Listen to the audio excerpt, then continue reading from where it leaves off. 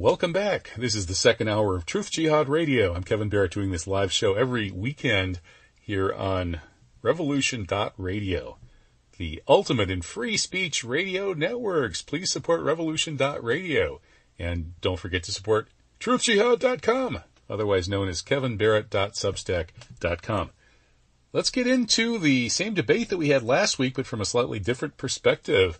Last week, Ron Unz of the Unz Review, that's UNZ.com, definitely a leading light of alternative media, was on talking about his latest article, which has now had a follow-up article arguing that very large numbers of people cannot possibly have died from the COVID-19 experimental injections, given that when you look at the death statistics, the mortality stats for the mRNA vaxxed countries, you don't see any uptick when these injections are rolled out. And you don't see any uptick corresponding with the amount of injections.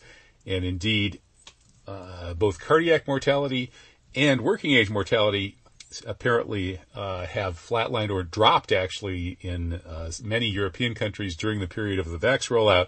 So the vax can't be killing that many people because it's statistically insignificant. Well, that's the short version of Ron's article. Now, Mathew Crawford probably has a slightly different view. He was on this show last February arguing that his best guess of the number of Americans killed by these experimental injections would be somewhere in the neighborhood of possibly 200,000 upwards. Well, that's hardly statistically insignificant, to say the least. So let's get into what that number really would be. Just how bad are these injections? Hey, welcome, Mathew Crawford. How are you, Kevin? Matthew? I'm well. Thanks. How are you? I'm well, and it's good to have you back. Rounding the Earth is definitely one of my favorite Substacks. You're doing really good work. Well, thanks for inviting me. And I figured you'd probably be the guy. Yeah, thanks for inviting me. Yeah. Yep. Yeah, I appreciate your work on a bunch of different topics. You've got the psychopathy thing down, Pat. Your article on Prince Harry's unconscious admission of his own psychopathy in his new book was fantastic. Yeah. But let's start out. Or his autobiographer's admission. if I yeah, can use right. autobiographer as a term. Yeah, never hire a ghostwriter who's going to admit that you're a psychopath. That's a big mistake.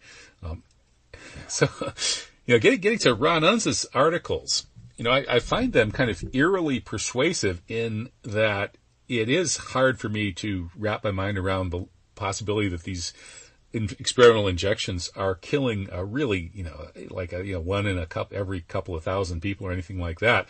Looking at some of these countries that rolled them out and then didn't really have much happening in terms of excess mortality or cardiac mortality or working age mortality. On the other hand, it seems pretty obvious that an awful lot of people have had problems with these very serious problems with these vaccines, and that some of the heart issues that seemingly have been afflicting working age Americans recently look like they might very well be traceable to these injections. So how do we make sense out of this apparent paradox? Yeah, I've moved back and forth, and I think that, anytime you put your scientific thinking cap on, you should be open to changing your mind about different aspects of a theory, right? And some of them I feel like I'm still right about, and some of them I've moved around on, and I'll try to explain some of those. But I have a brother-in-law who had a sudden bout of myocarditis, after one of the injections, and it took him a while to be able to walk around the block again. And it's very hard to imagine that didn't kill some people, right? And he's only a little older than I am, in his 40s. And I've heard way too many of those stories, and it can't just be propaganda when you hear them in your own community, Right. Indeed. And it's interesting. The American statistics actually, could possibly support a fairly large number of vaccine deaths. I'm talking about Unz's approach to the mortality statistics, in that, as I told him, and he didn't completely disagree, that, his argument that because we have pretty much, we had increased working age mortality in 2020, 2021, and 2022. And so his argument is that, well, it starts in 2020, and there were no vaccines then. Vaccines come in for 2021 and 2022, And when it goes up in 2020 and then stays at the same level roughly in 2021, 2022, that indicates it's probably the COVID rather than the vaccines that are causing it. And my counter argument was, well, shouldn't have gone back down since COVID would have killed the low-hanging fruit in 2020. And so that these are some of these people are the people who would have most likely died in 2021, 2022. So we would expect it to go down, but it didn't go down. So maybe part of the reason it didn't go down was these injections. And so they might have still killed a fair number of people. And he said, well, yeah, you could be right on that, but let's look at these European statistics. And he then whips out the countries like France, where they actually had lower than expected working age mortality in 2020, 2021, and 2022. And once again, it was flat and there was no discernible movement when the injections came out. So the American situation does look kind of suspicious, but the overall global situation makes it look like it's kind of hard to imagine that these shots are killing a whole lot of people. Yeah, there's a big challenge. One thing that's hard to know is how things are, how medical information is being collected in a lot of nations. When I think of a nation like Peru, right, this is a nation where USAID has operated for so long, and at this point, people don't even disguise much the fact that the CIA went in and was disguising programs to lower fertility rates. Right, to basically sterilize populations of hundreds of thousands of people. We don't know what the levers of control are in Southeast Asian nations. We do know that we get the World Bank and the IMF to go around and basically, get enough control over people's economies by, getting them to take loans and then shorting their currency and putting whatever squeeze on them is necessary to be able to control countries in very strong ways. It's very difficult to shake out of. Could that encourage countries to go along with what we do? I think the answer is yes, and so we can't trust their statistics. And I'll point to two very specific cases that people can look up, and in fact, I wrote articles on them, in Uganda and Vietnam, respectively. Through late July, there were 0 COVID deaths in 2020 in each nation. Both of them were using hydroxychloroquine, azithromycin, I think specifically, but an antibiotic and zinc and vitamins, right? And then they dropped those protocols when I think it was the World Bank specifically dropped, I think it may have been in total tens or hundreds of millions of dollars on those two countries. And then they stopped those protocols and people start dying. And it wasn't huge numbers though, right? But, the point is that there is that much control that the West has over, what people do and, how people record numbers. In Greece, prior to the vaccine program, they looked like they had no pandemic. And then right before vaccine rollout, they have this sort of uptick, but then like a mean reversion. And that suggests to me that maybe there were some people in hospitals that helped kind of push people off the cliff. And I do think that some things that nefarious have gone on. But I'm gonna kind of moderate. I'm going to tell you where my opinion's gone on vaccine deaths over time and try to explain as best as possible why. I personally believe the most likely, if you wanted me to put a best guess, I'd put wide error bars on it. But if I had a best guess, I'd say 125,000 Americans have died from vaccination.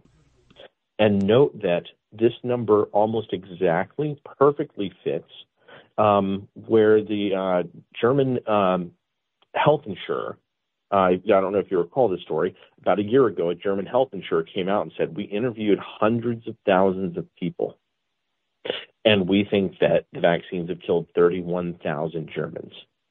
And then immediately he was terminated, and within a couple of days, his paper was pulled offline.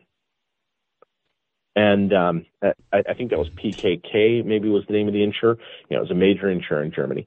So the interesting thing about that was his number was a perfect fit to the number that I came up with in June of 2021. And the way that I came up with my number was I looked at all of Europe. I put everybody on day 0. And I said, what happens to the case fatality rate of COVID as the vaccine rolls out if you put deaths on an 18-day lag from cases, right? So you should not, for 18 days, you shouldn't see a change in cases, or you shouldn't see a change in proportion. Let me say that better. Because this is a difficult statistics argument to explain without a visual. So I'm going to start that over. You have an 18-day period on this statistic when you do deaths over cases from 18 days ago. What happened when they rolled out the vaccines is this statistic went up by 30%. It climbed up a mountain. Right? It's the only time during the pandemic when you can really find this number climbing in any substantial way. Case fatality rate, it mostly went down and down during the pandemic because older people had been, killed off. Just like you were talking about earlier, you'd have some mean reversion, but the case fatality rate went up. And if you're lagging your cases from 18 days ago, right, you're not talking about cases, you're talking about deaths. And so what it looked like to me was that you had these deaths that were being counted as COVID deaths, but were actually vaccine deaths. And this is in several countries. I did this analysis through the entire whole of Europe. Mm-hmm. Yeah, every single nation and including Russia. And all that together, I came up with a 30% increase. And when I looked at that was through 7 million doses delivered along those countries, by the way, and 7,000 excess deaths. So that would be 1 in 1,000, but I assumed that was mostly elderly. And then I went and looked at like the VAERS map and said, what would the proportions sort of be overall? And you have a hefty age death curve, just like you do for COVID. It's not quite as steep as the COVID curve, but, I said, okay, what do I think this curve looks like? And you're using your best judgment in a situation like this as a statistician. But I said, okay, I think 200 to 500 deaths per million seems like a reasonable guess, given that climb in the statistic. So that would have been, in U.S. terms at the time. I remember computing that, and I said, okay, I'll take 72,000 to 180,000, but I think probably pretty close to the middle, which would have been 120,000. And the German number popped up, and I thought, that pretty much confirms it. But I do think probably some other deaths trickled in the myocarditis, deaths following myocarditis, and those may still be going up, right? This idea that myocarditis, like that you can have like a mild case of it, is nonsense. And I think that we shouldn't stop the death count yet. If I'm right, and the number is currently at 125,000, what will it be 2 years from now? Will it be 300,000? I don't know. But I did for a while allow myself to consider a broader range up as high as like the 500,000 that Steve Kirsch.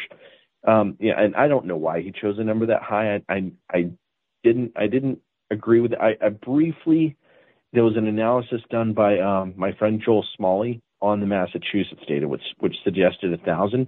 But I think I back further away from that number again because, looking at the statistics, I'll say this. It's because I believe that there's a new variable introduced to my thinking. And I feel like we need to study this variable, and it's a tricky one. And it's one that's going to surprise a lot of people. And some people are going to think I'm a conspiracy theorist for even, imagining it. But I think that people should consider bacterial outbreak and consider the possibility of interplay between bacteria and virus and interplay between bacteria and vaccination. And that's interesting. I actually have a friend who was hospitalized in pretty bad shape with a lung problem that was diagnosed as pneumonia. And he came up negative with the COVID test. And this, I think, happened a month or two after his vaccination. So that's interesting. Right. Apparently, there have been other cases like that of bacterial pneumonia piggybacking on lung damage from COVID. Yeah, and you know what? There's a guy named John Cullen, and he had kind of an out there theory about. I'm perfectly fine with people exploring out there theories. I think it was good that he did. He explored this theory that the Spanish flu was brought back from the grave after digging somebody up and, reviving it. But the thing that struck me about his argument was he pointed to the pneumonia data.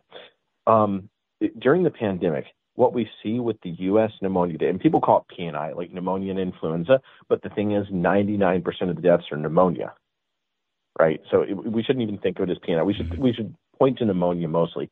Now, pneumonia begins to climb in late 2019 in the U.S. and what we've had for the past 3+ years.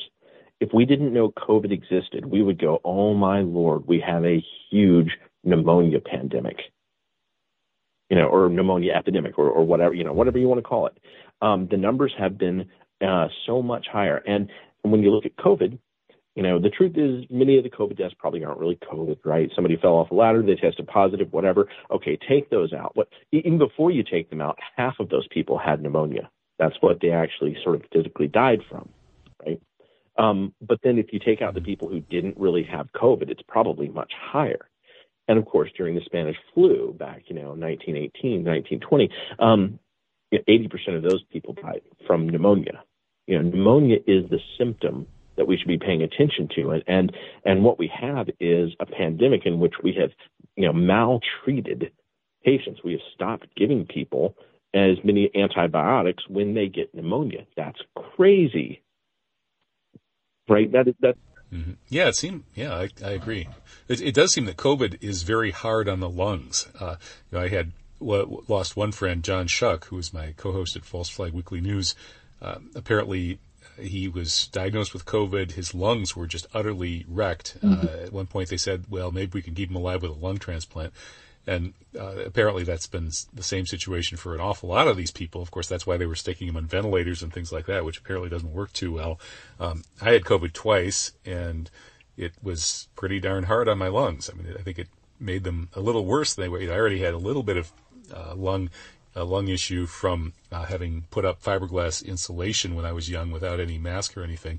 And it that decrease in lung function I experienced after that, I would say something similar happened after COVID. I mean, I could really feel that it was just really, something nasty was happening in my lungs. I wouldn't be surprised if that fact that COVID sometimes really damages people's lungs, that then leads to an opportunistic bacterial pneumonia infection. Well, I'm sorry to hear about your friend. I think that we should be studying to figure out, which is the cart and which is the horse. And I'll explain, what changed my thinking and what I think we need to be investigating.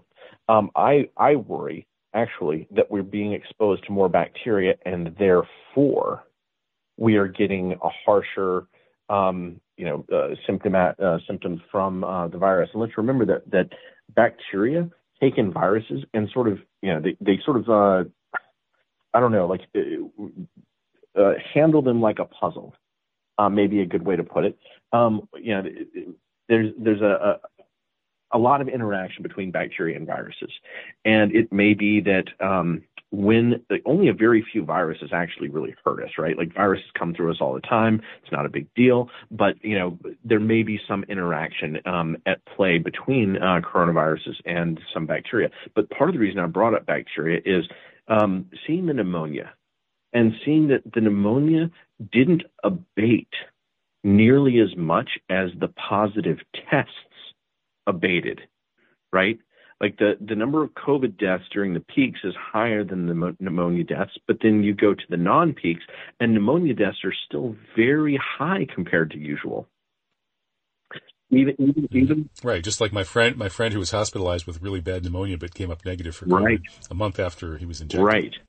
And so I have a worry there that there may be something about the vaccines. Maybe it's hard on the heart, and maybe that also combines with people's immune systems being weakened from bacteria. And I'm trying to study this as much as I can, but of course it's difficult to get as much material as you'd like. In the 1950s, there was something called Operation Sea Spray, in which the U.S. Navy made a bunch of people sick by spraying down the entire city of San Francisco with this pink bacteria. And they made it a pink bacteria so that they could, easily see who was exposed. And basically, everybody in the city was exposed. And you have this spike in pneumonia. Well, pink bacteria all over San Francisco. It's a good thing they didn't do that in 1967, or they would have triggered a lot of bad trips. Well,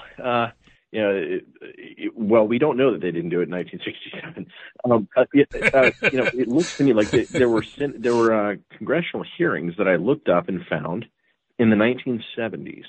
And you read through these, and they're discussing these pneumonia spikes that occur in other places around the country. And these places happen to be where you have military bases. Anniston, Alabama, Key West, Florida.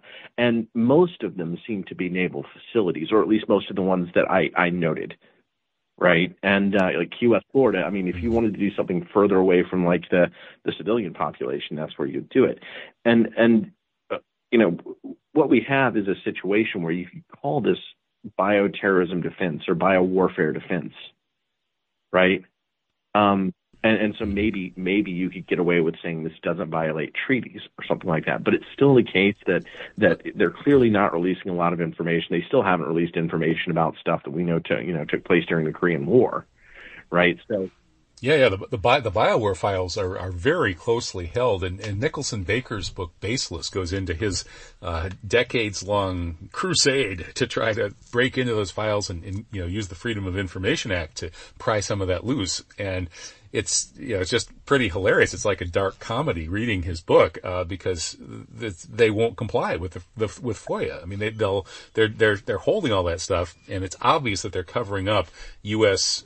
many U.S. bio attacks. I'm scrambling to grab a pen. What's the name of the book again? It's called Baseless. What's the subtitle? My struggle, my struggle to push the Freedom of Information Act or something like that. But yeah, he starts with the Korean War, and then it turns out apparently immediately after Korea, they started a parallel germ warfare program that was run by the CIA. So there's a Pentagon program where they're manufacturing huge quantities of terrible things. And then there's the CIA program where they run around doing these little deniable hits on various countries. And it seems that that's the main thing that they've done is used the CIA and its friends to do these like economic attacks. They take out Eastern Europe's wheat during the Cold War. They attack Cuba with a mosquito-borne illness that kills a few hundred people, things like that. Interesting, yeah. I think that we are in something like a disguised global civil war, is my opinion. And this is watching a combination of financial moves, recognizing that the collective thing that people call the deep state is not one entity that has one set of motivations. I think that there is, watching what's going on in Ukraine, which is both fascinating but very disturbing. We had, in 2021, we can see this sort of advertising campaign of Ukraine being a sort of like a one of the nations to sort of take control of the cryptocurrency revolution, right? This is years after we've established biolabs there. Then, of course, in comes Russia. It's hard to know what exactly is that situation going on there, right? Like, did Russia see several things going on and just feel like, gosh, we have to go in there and do something, or else we're going to lose our sovereignty at our border, either from bioweapons or from, our currency being subsumed by this new global banking process. And I'll just go ahead and say out loud for people who might be listening, I'm not somebody who says, cryptocurrency good or bad. I'm sure it's how it's implemented. I believe in a decentralized, that we're better off with a decentralized entity like Bitcoin, but that there are plenty of bad and terrifying ways that this could be done. But I don't know. I don't claim to know what's going on in Ukraine, but it just the grand sum of evidence makes it look like we're in the middle of a global civil war. And so, yeah, and a global biowar too, given the evidence that the COVID came out of a U.S. biological attack on China. And did you catch? There have been a couple of new journalists jumping on board this, kind of noticing the evidence in the elephant in the living room evidence that this was the case. There's the Will Jones just published a piece last week.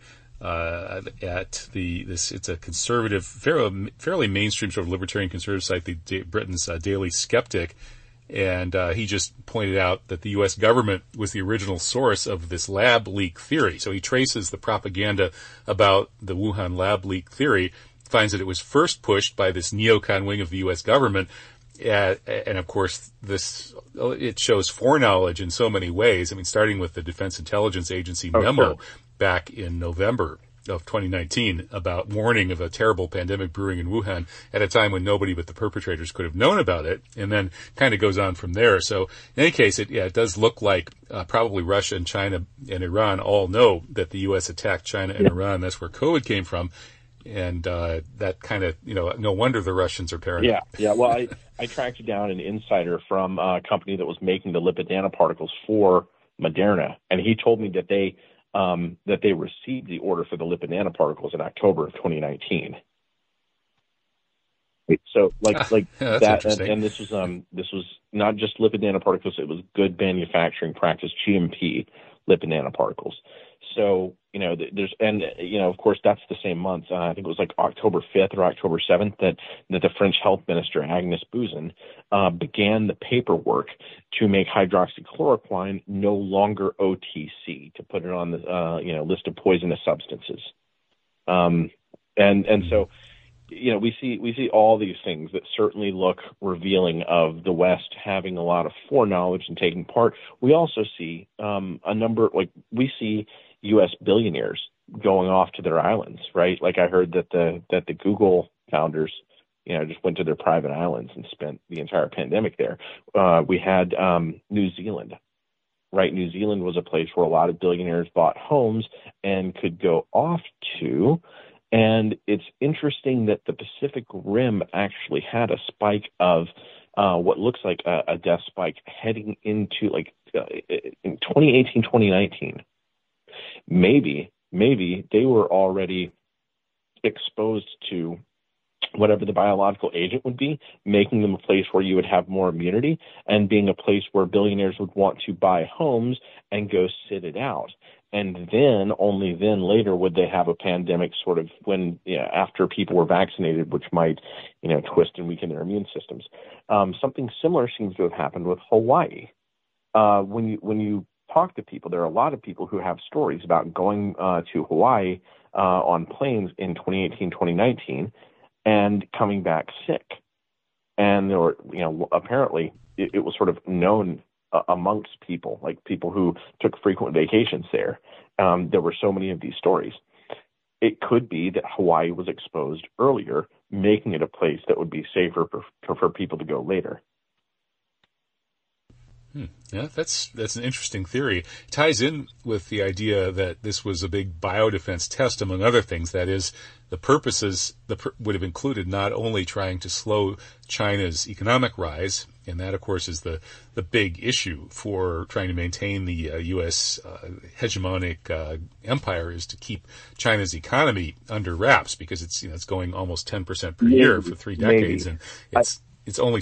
Well, that's the claim. That's the operating assumption of these people. And so that would be one purpose, but there could be others as well, including sort of a dry run to see whether with this particular bioweapon, whether the mRNA vaccines would be good biodefense, because, you can create these vaccines very quickly, to rapidly mutating viruses. And if whoever is doing the bioattack has a leg up on the mRNA technology to protect against it, and they can just keep hitting their enemies then, and the blowback won't bother them as much because they've got their little secret weapon. So one of the reasons that they really wanted to do this huge mRNA test is because the U.S. empire has a huge lead in mRNA technology as opposed to its enemies, and that they want to be able to use that to, not only in this particular pandemic, but perhaps in future ones and perhaps in worse ones. So they can't let, hydroxychloroquine, take over, and they've got to have their excuse to use these mRNA vaccines in a mass experiment. Okay. I do think that experimentation definitely has something to do with it. I think that there are too many possibilities to speculate. In particular, I think that gene editing drives may be a big part of this. When you look at, I can't remember his name, but when Biden came into office, there was a guy from Harvard who was sort of I can't remember if he became part of the administration or not. And the reason he might not have is because he was part of that whole, Epstein came and was funding people, in Cambridge. And that was MIT Media Labs. And MIT Media Labs, it was a number of those people who were involved in the gene editing drive research. And gene editing drive is it's a use of CRISPR. It is something that would CRISPR-Cas9. It is something that where you could possibly be changing DNA in a population. And if that is considered like a next level biowarfare, then you could have this competition between the U.S. and China. However, I actually wonder the degree to which China is really a separate entity from the U.S. and whether or not we could control. I mean, if that's the actual problem, could 3 assassinations completely shut down a program, right? Like the U.S. is always, I say the U.S., let's just say the West has always been able to keep Iran from going that next step with development of nuclear weapons program, because you can assassinate 3 people, and we have, right? If you can keep tabs on the 3 people that you would need to assassinate, you can very often control leading edge technology in a country. Mm-hmm. Yeah, I'm sure they use that as one of their tools. Of course, whether it's successful or not, and whether they even know for sure whether they've been successful, is another question. One of the things that I've come to believe about China over the past few years, or really the past couple of decades, is I think that China's development in technology is overstated. I think it's only a couple of areas where they are particularly well developed. Their economy has not grown from being a bleeding edge technology center where they are producing new products that then the world consumes. It's been from being a low cost port of manufacture.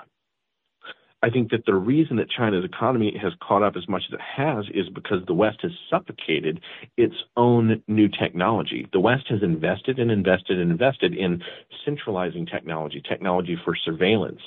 And whatever we say about China's surveillance, they're constantly using our technologies, right? Technologies that the U.S. develops or that the West develops, and then just, making more of them, right? So I see China as having being a lot of the glove of the West, and that it's hard to really craft one story, and that we shouldn't try to fully understand that narrative, given that, the West J.P. Morgan funded part of the Bolshevik Revolution, right, to control who won out amongst the. Well, that was probably part of an Anglo approach to damage Russia, right? Certainly. It was basically trying to certainly. Well, Russia. The State Department funded Mao, and it's not even hard to find that. Right. We don't talk about it in the history class, but it doesn't take long to find that on Wikipedia. The U.S. State Department funded Mao over Chiang Kai-shek, and they had this terrible excuse story for it, which was that we were trying to get the money to both of them. Well, why would you give money to both of them, right? What's actually going on here? They actually made it sound like, it was an accident. We gave it to Mao first, and then he leaked that we gave it to him, and it offended Chiang Kai-shek. But come on, the U.S. really. And that strikes me as strange, though, because I understand why they would try to hobble Russia with the Bolshevik Revolution, but once World War II's over and Russia is a pretty formidable adversary, and it's communist, why would they want China to go communist too? Well, if they can control the dictator at the top, right? Mao was somebody who took money from the cigarette companies. He was somebody who, there are too many relationships that look like the West doing business with Mao to ignore. And here's an example of one. That Tibet. The 13th Dalai Lama was somebody who was, by the way, he was working with some Russians, and his goal was to decentralize power in Tibet to make it harder for China to take over Tibet. Well, when he passes, who's the next, Dalai Lama, the 14th Dalai Lama? Well, he's not Tibetan, he's Chinese. Not only is he Chinese, but Mao got to select some of his tutors.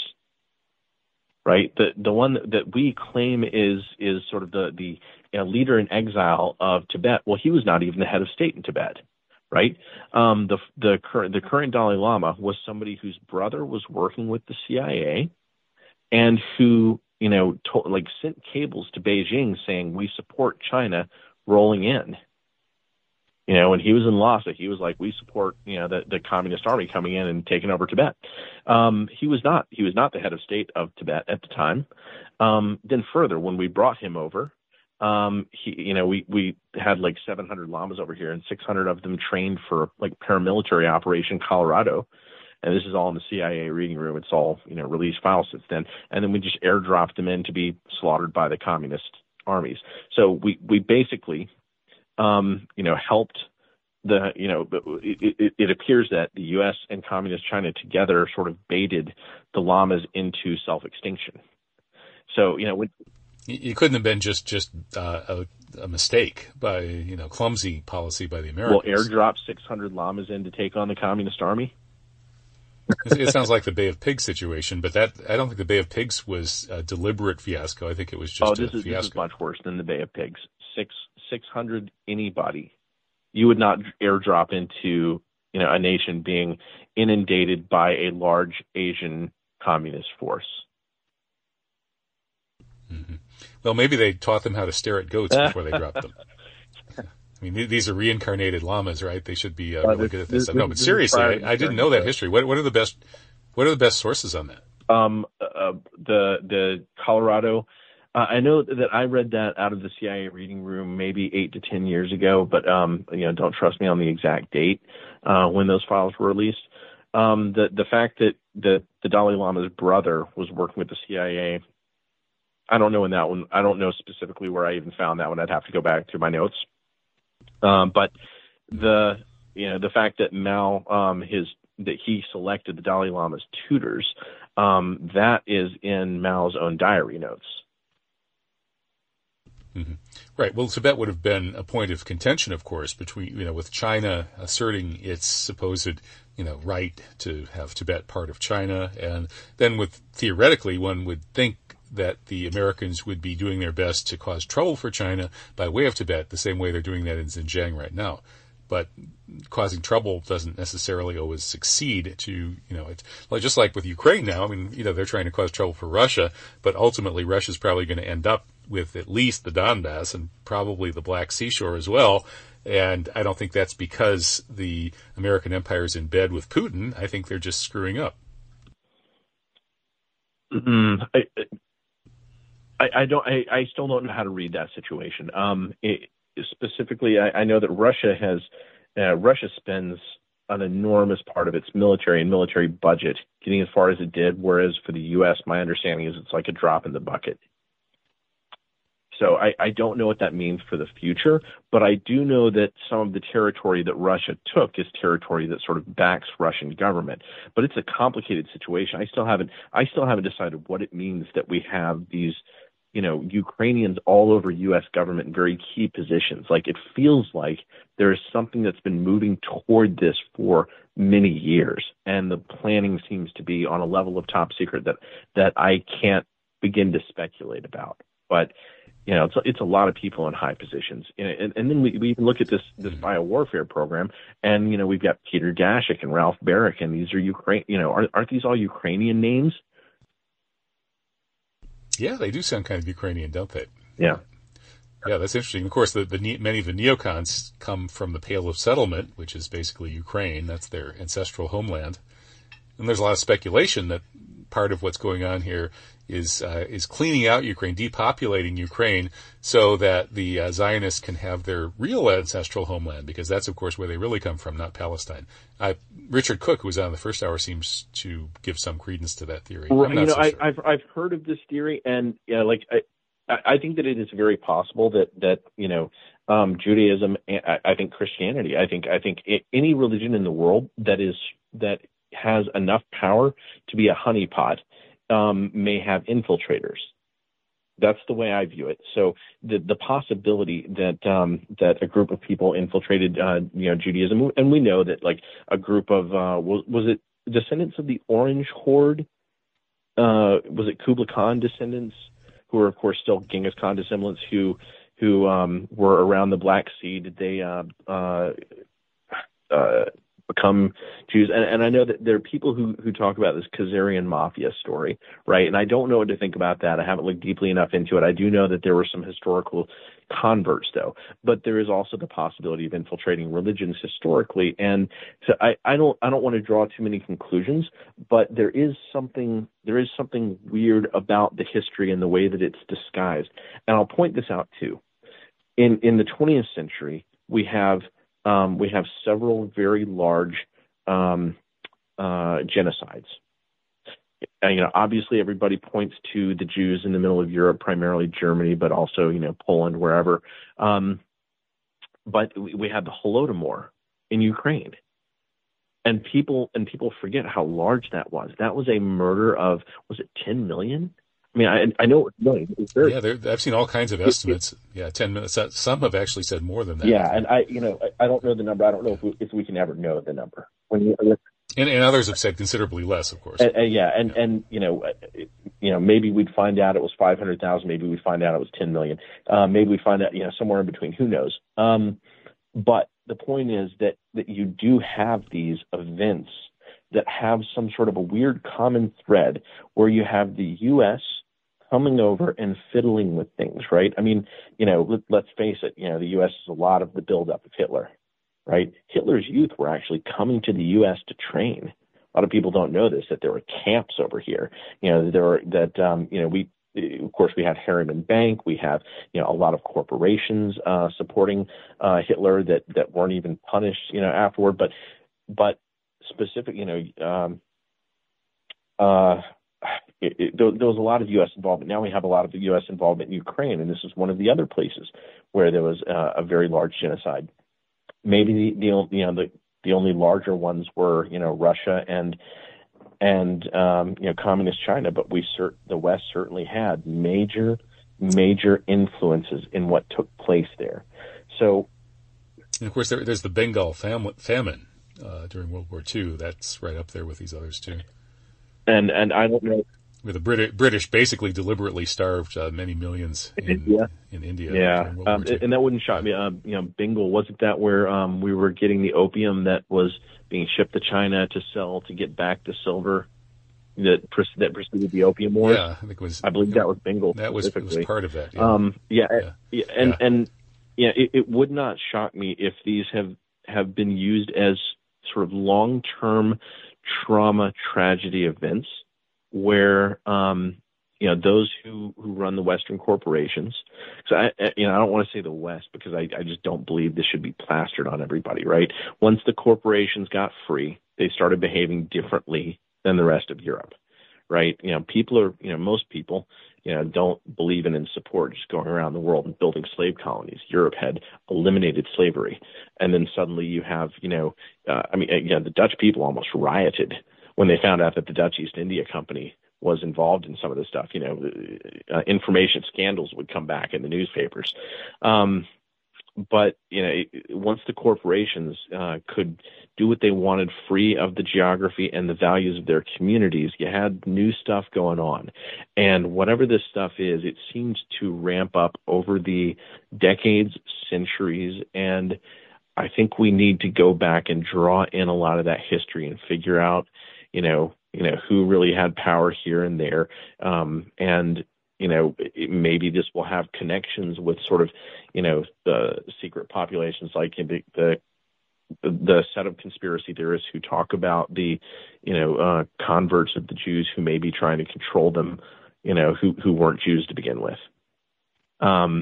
Maybe we'll find out some of these things, but one way or another, corporate power changed the way populations could control each other, and that we should have no doubt about.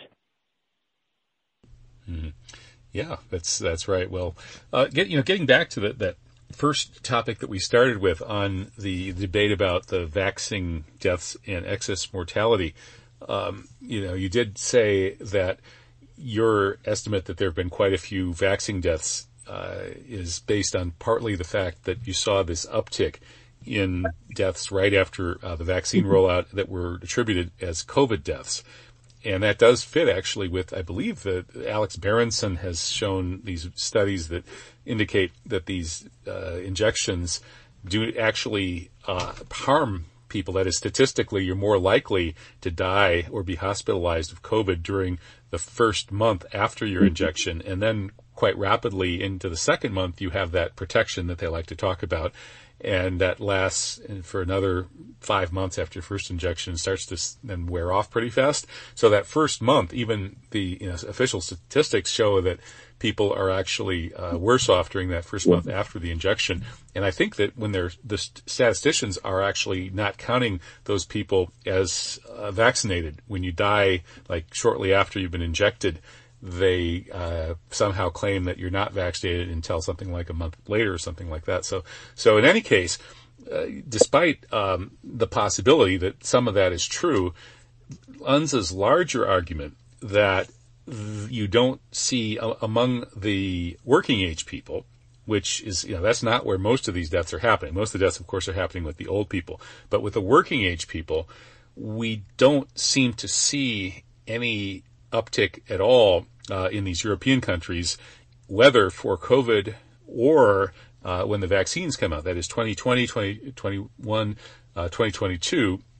All 3 years in many of these European countries, and it turns out they're all the non-obese, least obese countries, you don't see you actually see a significant decrease in working age mortality overall, and then you see no effect whatsoever happening in 2021 when the vaccine rolls out. And so how would that mean that if indeed this vaccine is killing a statistically significant number of Americans, is it because of our obesity rate, or why is this? Why would this be happening? And statistically, it could conceivably be happening in the U.S., but it looks like it's really not happening in any numbers that get picked up whatsoever in the overall mortality stats in many of these European countries. So I can see why he's trying to compare these populations.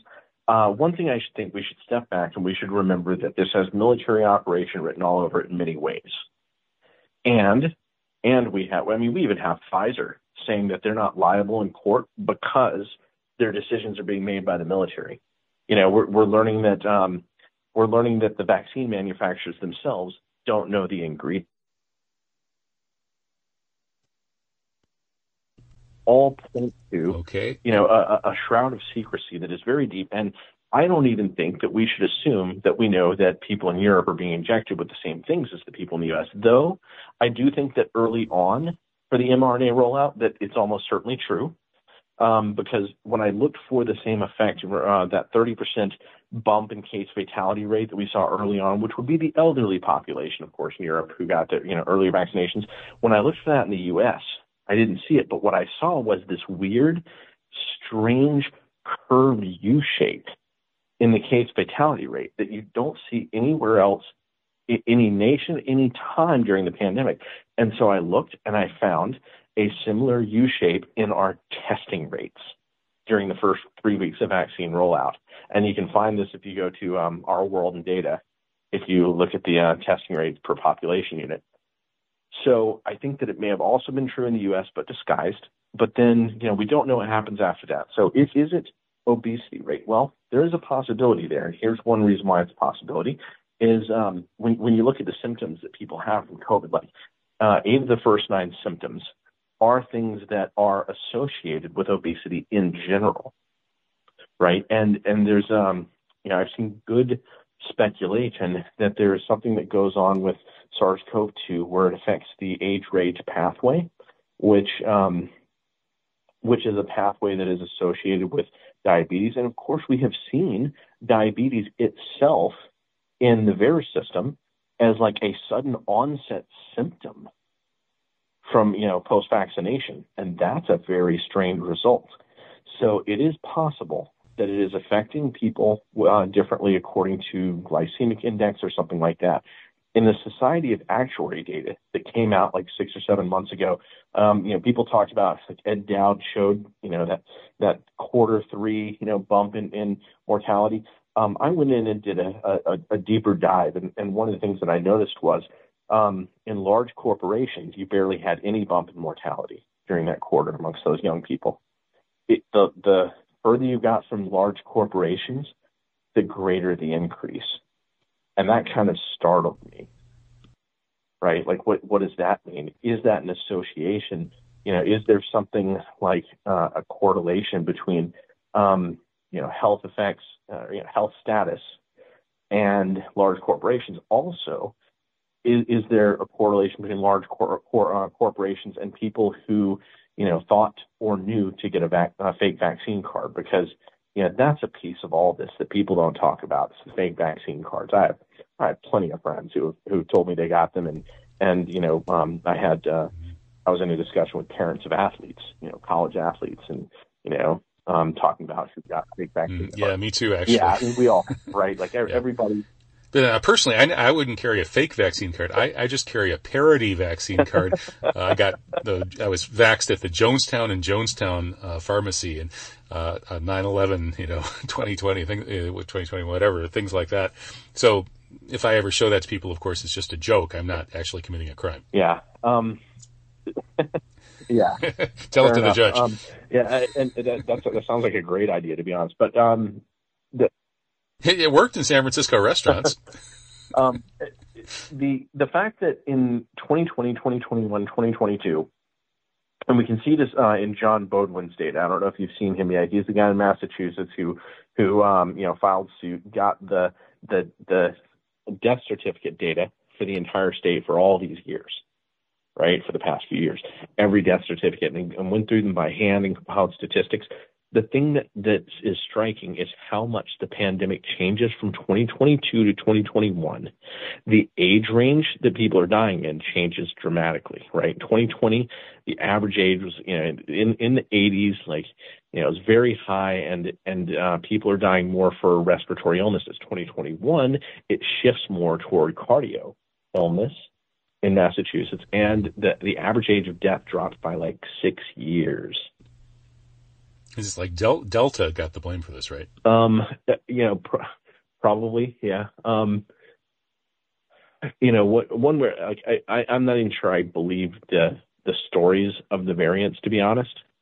I think that, and this is part of the reason why I'm looking more into the bacteria, is to see if we can tell there's different sequencing techniques that you use, and some of them can tell you whether or not you're looking for a fragment that has continuity with, maybe a bacterial species.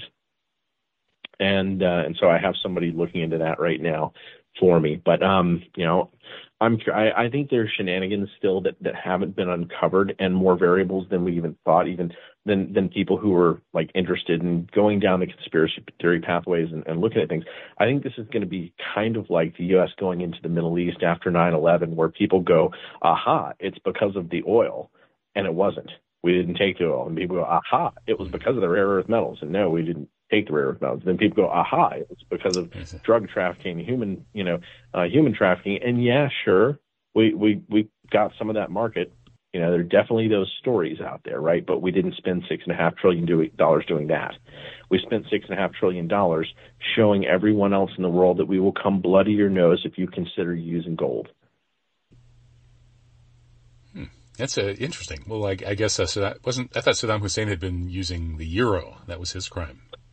Possibly that's possible, but the euro is still, I would call it a proxy dollar.